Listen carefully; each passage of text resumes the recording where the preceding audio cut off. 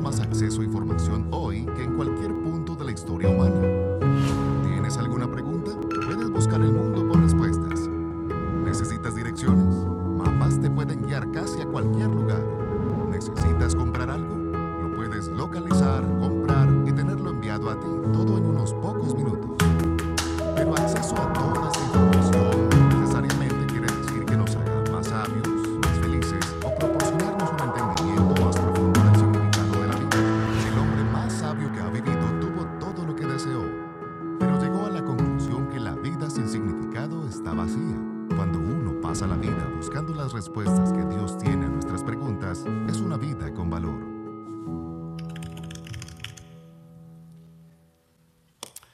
Pues nuevamente muchas gracias por estar aquí en esta tarde y ser parte de esta nueva serie con la cual estamos contestando a las grandes preguntas de la vida. Y esto creo que es algo que va hacia el corazón de cada uno de nosotros. Y a través de las siguientes semanas vamos a estar tomando alguna de esas preguntas que todos nos hemos hecho en alguna ocasión y que queremos una respuesta para ella. Queremos saber exactamente de qué se trata cada una de estas cosas. Y como decían en el bumper hace un momento, vivimos en una época donde hay más información que nunca, pero también es la época donde hay más desinformación que nunca.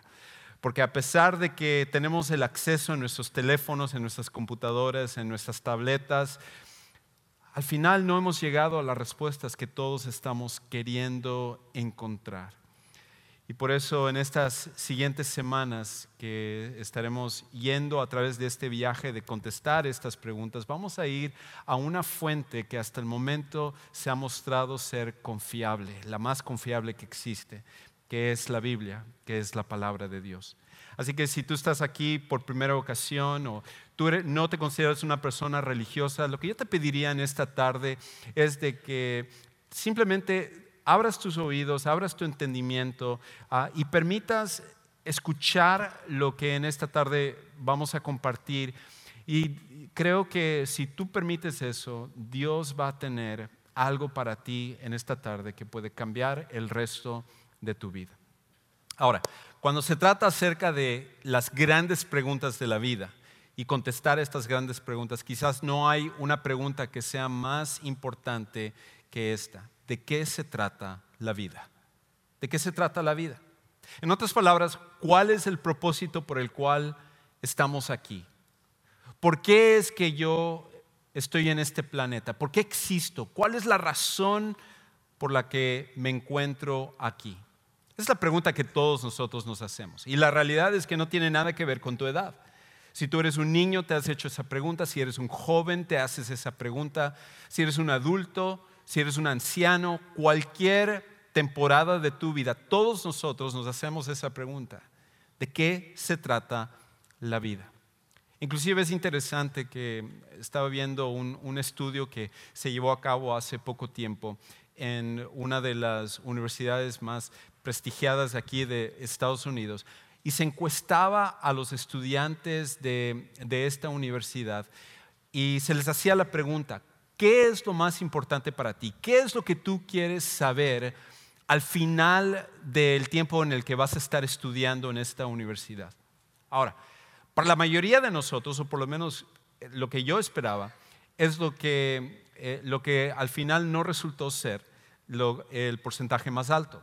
El 16% de los estudiantes universitarios de esta universidad en específico contestaron que para ellos lo más importante a través de su tiempo en la universidad era saber cómo hacer dinero.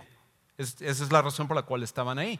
Ellos querían prepararse mejor, querían recibir el conocimiento, el entrenamiento que necesitaban para que saliendo, graduándose de la universidad, pudieran hacer el dinero, hacer mucho dinero y poder ser exitosos en su carrera. Yo esperaba que eso iba a ser mucho más alto. Pero es interesante que el 75% de los estudiantes contestaron que para ellos la pregunta más importante, lo que más en este caso les importaba era ¿por qué están aquí? ¿Cuál es el propósito de sus vidas? Y creo que como ellos, nosotros también sentimos eso constantemente. Con todos nuestros avances, con todo lo que tenemos, es increíble que vivimos en la sociedad más avanzada, no solo del mundo, sino de la historia, donde tú y yo tenemos más cosas que cualquier persona de cualquier otra época ha tenido. Y sin embargo todavía estamos tratando de contestar esta pregunta: ¿por qué estamos aquí? ¿De qué se trata la vida? ¿Cuál es el propósito por el que yo me encuentro en esta vida? Y no importa de que tú seas un seguidor de Jesús, no importa que tú seas religioso o tú seas una persona que no cree que Dios existe, eres un escéptico o a lo mejor eres un agnóstico que no sabe con toda certeza, todos nos hacemos esta pregunta. Y hace muchos años, hace 3000 años, un hombre se hizo la misma pregunta. Pero no solamente él se hizo esa pregunta, sino que él se dio a la tarea de explorar cuál iba a ser la respuesta. Y siendo el hombre más adinerado de su época, y de hecho muchos consideran de la época antigua, él tenía todos los recursos, todos los medios para tratar de encontrar la respuesta a por qué estamos aquí. Y se dio a toda clase de experimentos. Y vamos a ver a través de estas 6 semanas cómo él empezó a buscar en diferentes medios, a través del dinero, a través del trabajo, a través del estudio, muchas diferentes maneras, placeres y todo tipo de cosas para tratar de hallar la respuesta a de qué se trata la vida. Su nombre era Salomón, el rey Salomón. Y de hecho este hombre es conocido no solamente porque fue el hijo del rey más conocido de la región donde él estaba, en Israel, del rey David, sino que aparte su vida siempre es un sinónimo de sabiduría. Porque en una ocasión él tuvo un encuentro con Dios, donde Dios se le presentó y Dios le dijo a Salomón: dime qué es lo que tú deseas y yo te lo voy a conceder. Él acababa de subir al trono, acababa de tomar el reino de su padre David, y él pudo haber pedido muchísimas cosas, pero él decidió a su corta edad, siendo él muy joven, que lo que él más necesitaba en la vida era sabiduría. Y él pide sabiduría. Y Dios no solamente le dio sabiduría, sino que aparte le dio muchos recursos económicos y fama y fortuna.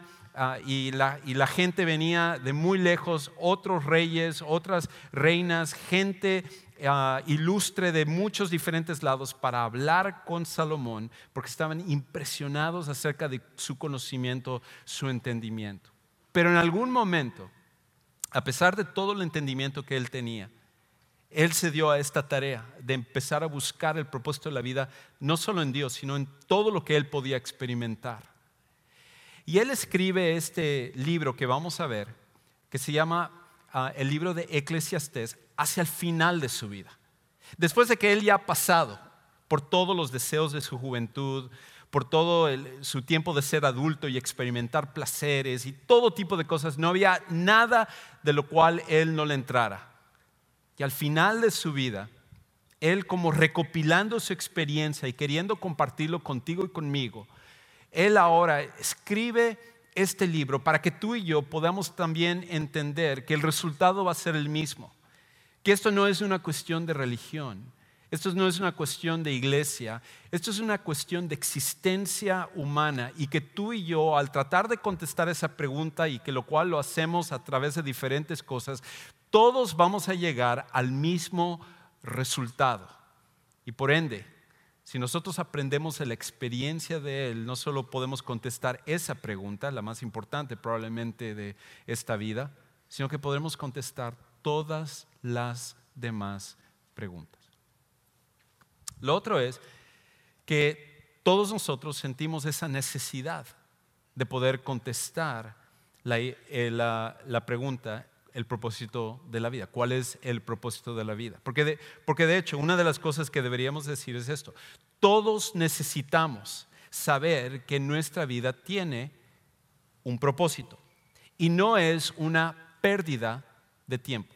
Todos nosotros sentimos eso. Todos nosotros necesitamos saber que nuestra vida tiene un propósito y que no es una pérdida de tu tiempo, el tiempo en el cual estás aquí. Que a pesar de lo que tú has logrado, a pesar de las cosas que tienes y todo, que tu vida no es solamente una pérdida de tiempo. Porque si fuera así, como muchos en el pasado han tomado la decisión de decir, mi vida es un desperdicio, mi vida no sirve para nada, y terminan al final quitándose la vida. No importa que ellos sean personas no conocidas o personas muy famosas, como un Robin Williams, el comediante, o el cantante Kurt Cobain, que fue muy conocido, o el gran escritor Ernest Hemingway, que ha escrito algunos de los clásicos más reconocidos. Todos ellos al final concluyeron que su vida no tenía un propósito y terminaron por quitarse la vida. Pero eso no es lo que debe de ser el final de nuestra existencia. Nosotros necesitamos saber por qué estamos aquí y realmente contestar a esa pregunta que es tan importante. Todos nosotros necesitamos saber la respuesta a esa pregunta. Y por eso Salomón inicia esta pregunta o la respuesta haciendo una observación que creo que todos nosotros en algún momento vamos a conectar con ello. Y él dice en la primera parte, en el primer capítulo de su libro, en el segundo versículo, él dice esto: vanidad de vanidades, dice el predicador. Y cuando habla acerca de predicador, aquí es simplemente sinónimo con maestro, el profesor. Él es la persona que puede decirte por su experiencia cuál es la respuesta. Y él dice, déjeme decirles lo que yo he podido vivir. Y él dice, vanidad de vanidades, dice el predicador, vanidad de vanidades, todo es vanidad. Ahora, ¿a qué se refiere? ¿Está refiriéndose que todo está en la revista Vanidades? No es eso lo que está diciendo. Cuando usa la palabra vanidad, en realidad en el Antiguo Testamento, en lo que era en la primera parte de la Biblia, la palabra en el idioma original era un sinónimo de humo o de vapor. Entonces, contrario a lo que nosotros pensamos hoy en día, que vanidad simplemente tiene que ver con un enfoque desmedido sobre el aspecto personal, Salomón lo está utilizando más en este sentido, de algo que lo tienes por un momento y se disipa rápidamente, como el vapor o el humo. Algo que es muy temporal, algo que es muy transitorio, algo que al final, si lo haces el propósito de tu vida, de hecho se vuelve hueco. Y eso es otro sinónimo de vanidad. Algo que es hueco, algo que al final no puedes sostenerte. Y él lo que dice interesantemente es que todo en la vida al final es eso. Todo al final es hueco. Todo al final es transitorio. Todo al final está por un momento, pero termina por no llenarte. Y él, de hecho, empieza a hablar acerca de algunas cosas que nosotros pensamos que nos va a dar sentido a nuestra vida, que pensamos que podemos hallar el propósito de nuestra vida. No es una lista exhaustiva de cosas, sino que él simplemente da 3 que son populares y que él en su experiencia nota que no es la respuesta. La primera de ellas, él habla acerca de que el trabajo no puede ser la respuesta o el propósito de la vida. El trabajo no puede ser porque muchas veces sentimos que estamos dando vueltas. El trabajo no puede ser porque muchas veces sentimos que estamos dando vueltas. Y esto es algo tan popular en nuestros días. Esto es algo en el cual mucha gente se da a la tarea de poner su existencia, su enfoque, su propósito sobre su trabajo. Y piensan que a través de una carrera, a través de dedicarse a algún tipo de trabajo, van a poder hallar el propósito para sus vidas. De hecho, en nuestra sociedad, ese es casi el mensaje que se envía para nosotros. Porque si tú encuentras tu propósito en tu trabajo, tú vas a hallar no solamente una ganancia material, sino que en realidad tú vas a ser exitoso, vas a tener fama, vas a tener fortuna, todo lo que tú deseas, si al final tú simplemente te das a la tarea de enfocarte sobre tu trabajo. Cuando yo trabajaba en el distrito de Houston, yo conocí a un hombre que él se dio a esa tarea. De hecho, él llegó a alcanzar una de las posiciones más altas de todo el distrito de Houston.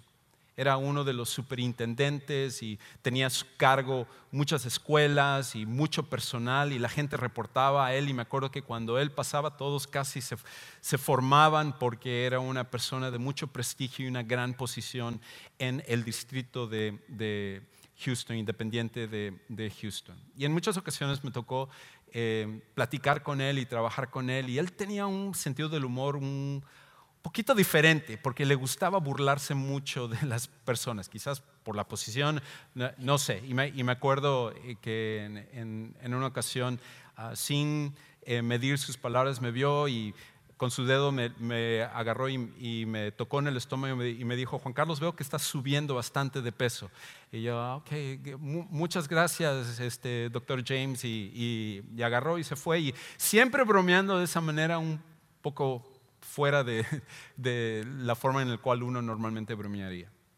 Y después de algunos años, un día, lo vi en el pasillo, y en vez de bromear conmigo como siempre lo hacía, lo saludé y él casi como que estaba completamente desenfocado. Él siguió caminando, solo apenas como que me reconoció y siguió por su camino. Ese mismo día me enteré a través de mi jefa en el distrito de Houston que le habían detectado a él que tenía cáncer, y que de hecho era un cáncer tan agresivo que le quedaban apenas unos meses de vida.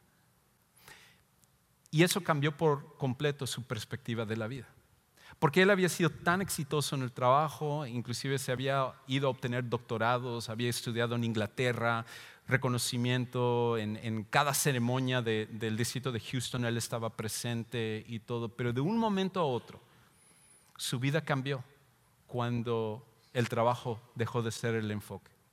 De hecho, poco a poco él empezó a perder peso hasta el momento en el cual fue irreconocible. Y dicho y hecho, desafortunadamente después de unos meses falleció. Pero lo que me llamó la atención es que el día en el cual falleció, mis jefes y el superintendente del distrito y las grandes autoridades del distrito fueron a su funeral, igual que mi jefa. Y terminando el funeral, regresaron al trabajo como si nada había pasado. Todo el esfuerzo que él había hecho de destacarse y contribuir a la educación y a los niños y todo lo que él había hecho era casi como si se le había olvidado. De hecho, no me acuerdo de que se volviera a mencionar su nombre después del día que él falleciera. Aquí estaba un hombre dedicado a su trabajo, y sin embargo al final era como que él nunca habría existido. Tú y yo nos hemos encontrado allá también, donde pensamos que el trabajo va a ser la respuesta para hallar el propósito de nuestras vidas. Y si eres joven, estás con esas ilusiones, ese sueño de encontrar la carrera perfecta, cambiar el mundo, impactar la sociedad, y entonces vas a sentir la satisfacción que tú estás buscando. Si eres una persona emprendedora, tú dices: wow, el día que yo ponga mi empresa voy a hacer la diferencia, voy a destacarme, voy a poder lograr todos mis sueños. O a lo mejor tú estás con el sueño de trabajar en esa empresa reconocida y obtener una buena posición donde vas a obtener todos los recursos que has soñado y que a lo mejor otras personas en tu familia no han podido lograr, pero tú lo vas a lograr, porque eso es lo que va a dar el propósito a tu vida. Y como tantas personas, cuando llegamos a esa posición encontramos que no es la respuesta. Y de hecho Salomón, él hace esta observación con respecto a lo que nosotros creemos acerca del trabajo. Él dice esto en el versículo 3: ¿qué provecho recibe el hombre de todo el trabajo?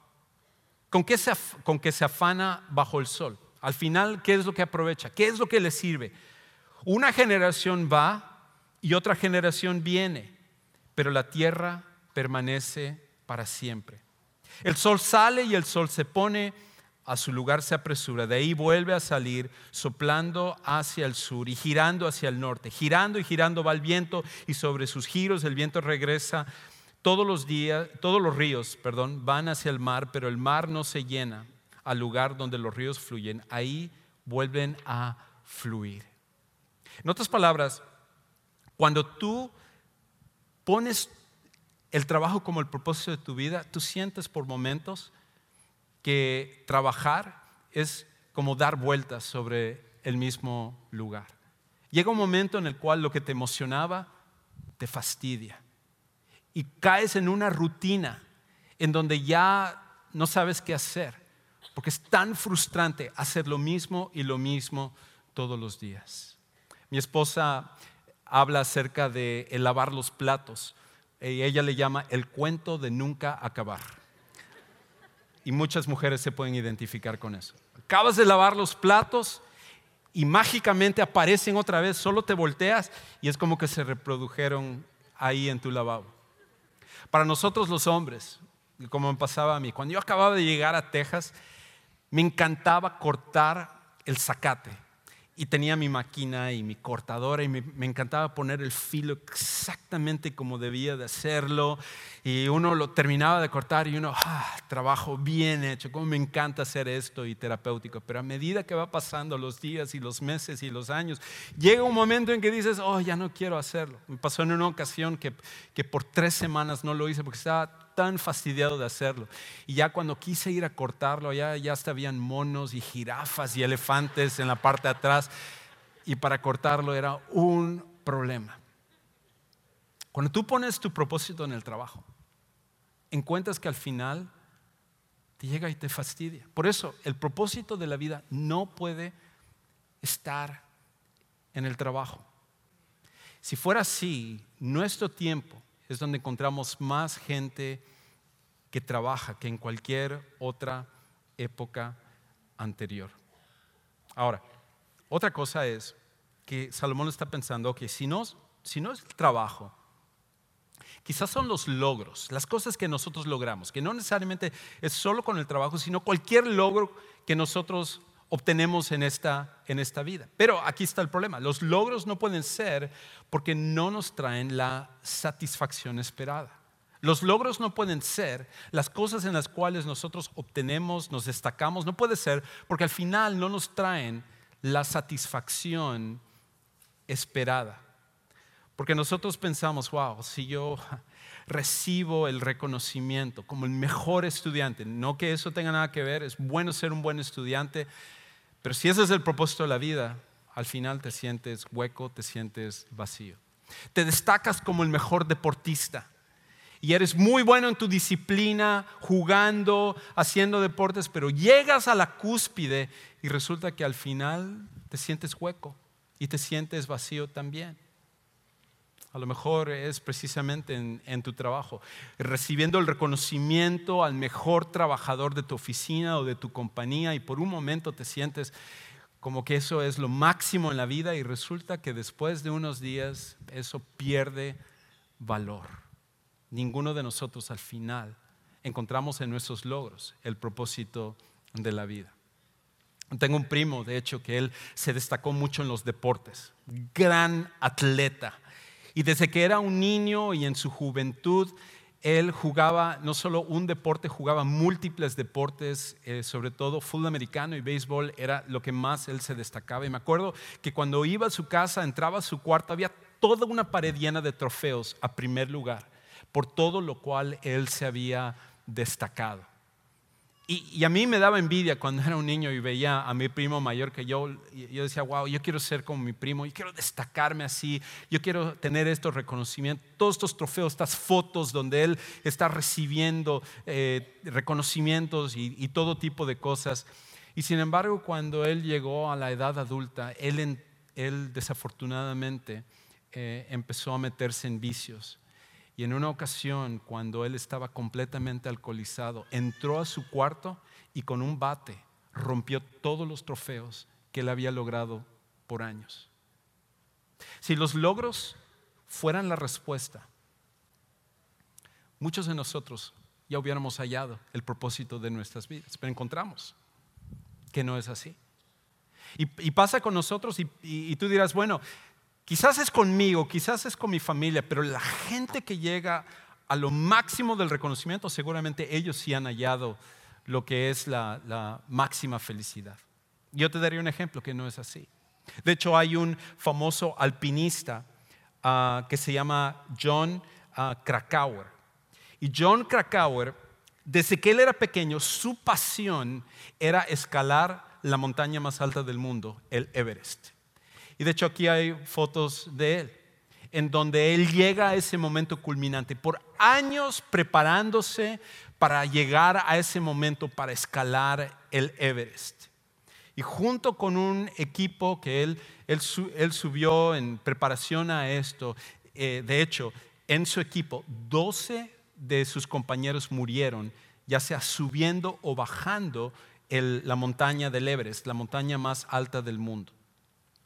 Y cuando él llegó a ese momento de su sueño, a lo que él por años se había preparado para lograr su máximo logro, él al final, él dice que él dice esto. Creo que, bueno, no me acuerdo si lo puse ahí, pero él dice esto: que él tomó unas fotos subiendo al Everest, y él escribe en su libro que toma las fotos, se queda unos momentos viendo el paisaje, lo que él había añorado durante toda su vida, y después de 5 minutos se vuelve a bajar por la misma del Everest.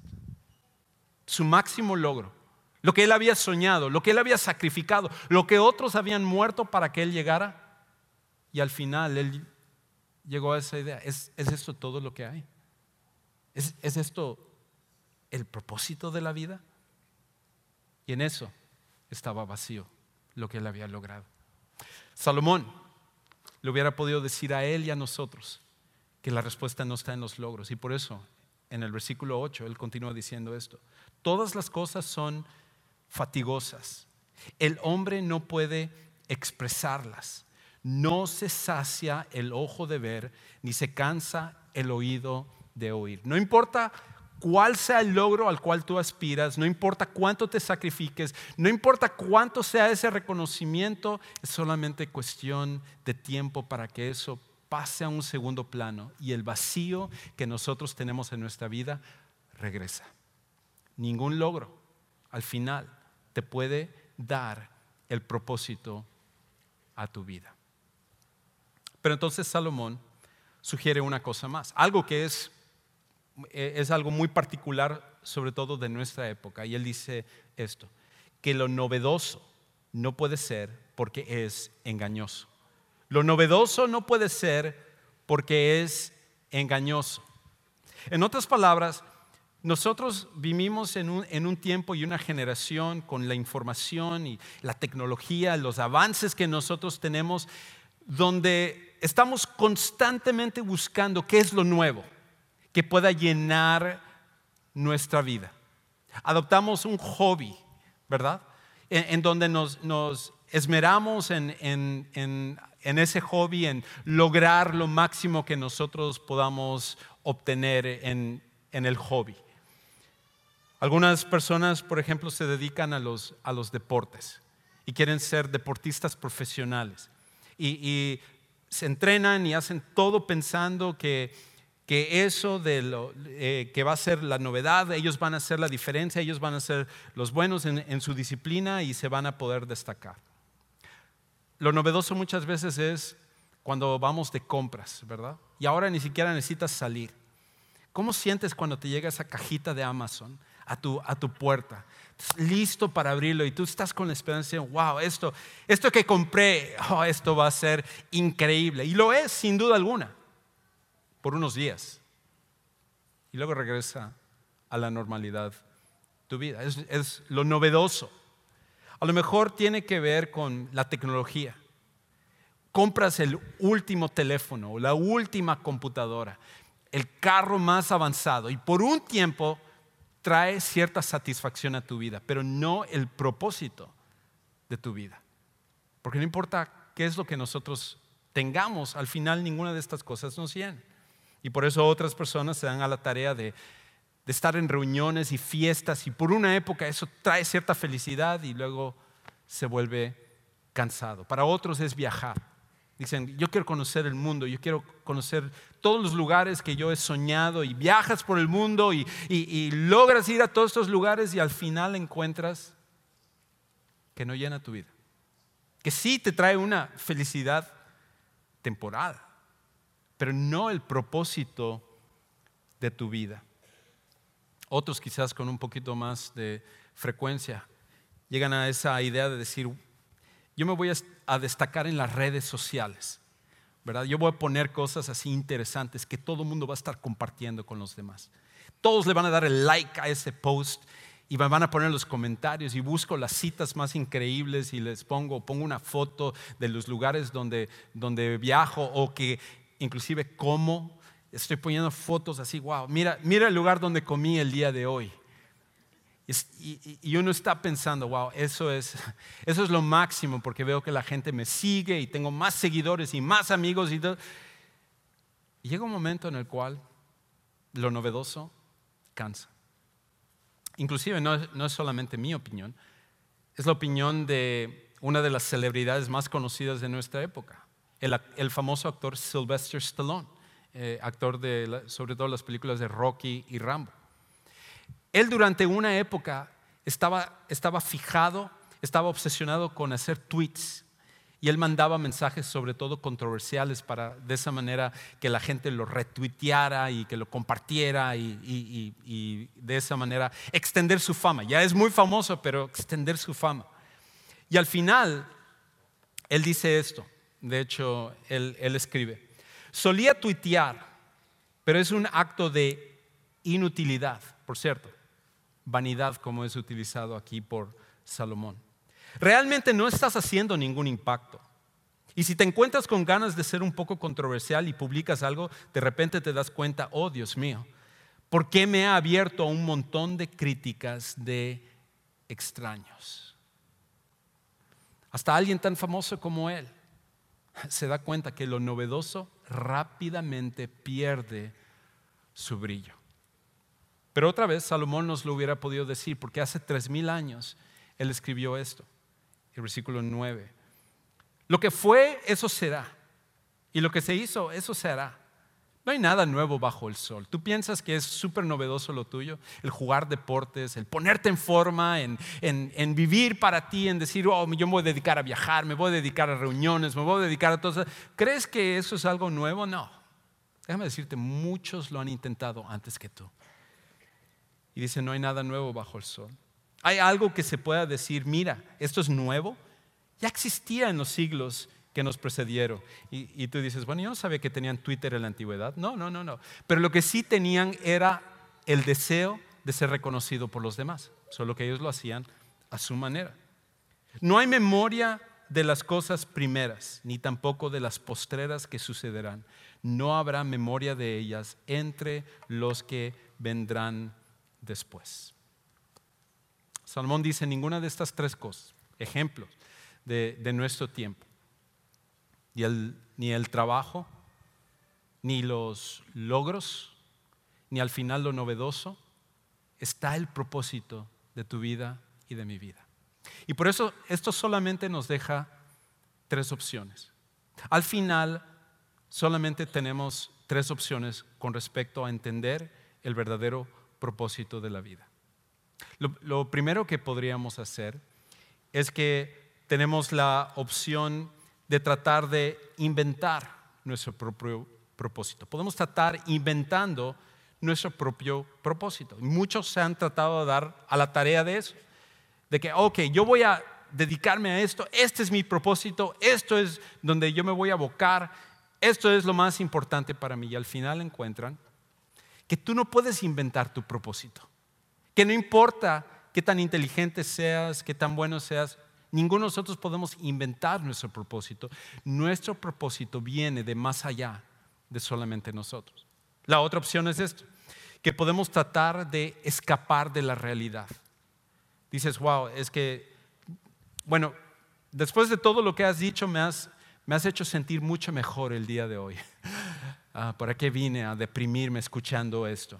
Entonces lo que me doy a la tarea es de escapar de la realidad que yo estoy pasando. Mi vida está me siento fastidiado, me siento aburrido, me siento como que no estoy haciendo y ni logrando nada, entonces voy a escapar de mi realidad. Y mucha gente decide hacer eso. Muchos jóvenes que se dan a la tarea de simplemente entrarle, por ejemplo, a juegos videos, porque es una forma de escapar de la realidad que están viviendo. Por eso los simuladores, sobre todo estas donde vives otra vida, creas el mundo que tú quieres, se dan a la tarea de vivirlo de esa manera. Otros, en cambio, escogen hacerlo a través de alguna adicción, el alcoholismo para olvidar tu realidad, o la drogadicción para olvidar tu realidad, o la promiscuidad sexual si no eres casado. O si eres casado, dices, una aventura, encontrar a otra persona. Eso es lo que me va a ayudar a salir de que mi vida se siente un caos. Y al final, todas esas cosas, escapar de tu realidad, no importa cuánto tratemos de escapar de nuestra realidad, siempre regresaremos al mismo punto. Pero nos queda una tercera opción. Y esta tercera opción es donde hallamos la respuesta, y de hecho Salomón está tratando de dirigirnos, porque es a donde él también tuvo que terminar. Y la tercera opción que todos nosotros tenemos es esta: que podemos conocer el propósito de la vida al conocer al autor de la vida. Podemos conocer el propósito de la vida al conocer al autor de la vida. Y por eso constantemente en este libro, y vamos a estar viendo en esta serie, que él dice, no hay nada nuevo bajo el sol, no hay nada que llene bajo el sol. En otras palabras, es sinónimo con esta vida. Todas las cosas que tenemos, trabajo, logros, todo lo que he hablado, eso no es que no es importante, es bueno, pero no es donde vas a hallar el propósito de tu vida. No puedes hallar tu propósito en la vida, nada en esta vida, sino que tiene que trascender esta vida. Y tiene que ser aquel que hizo la vida y que te hizo a ti y que conoce tu corazón y sabe cómo debes de funcionar. Por eso él en el capítulo 3 llega a esta conclusión, hablando acerca de Dios. En el capítulo 3, versículo 11. Él ha hecho todo apropiado a su tiempo. Todas estas cosas que hemos hablado, disfrútalos y todo tiene su propósito. Pero también ha puesto la eternidad en sus corazones. Sin embargo, el hombre no descubre la obra que Dios ha hecho desde el principio hasta el final. La razón por la cual no hallamos nuestro propósito en nada en esta vida es porque Dios ha puesto un propósito de eternidad, donde tú dices, va más allá de mi vida, va más allá de mi tiempo aquí en la tierra.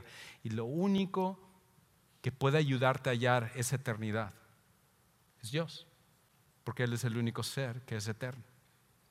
Por esa razón, solo conocemos al autor de la vida siguiendo a Jesús. De hecho, Pablo, años después, un hombre que también estaba en la búsqueda de encontrar el propósito de la vida, él escribe esto en Colosenses capítulo 1, versículo 16. Él llega a este reconocimiento, a este punto culminante de decir, esto no es una respuesta fácil. No estoy hablando de religión, no estoy hablando acerca de ser parte de una denominación o una iglesia. Él dice esto: porque en Él, hablando acerca de Jesús, fueron creadas todas las cosas, tanto en los cielos como en la tierra. Eso significa que tú y yo fuimos creados para Jesús.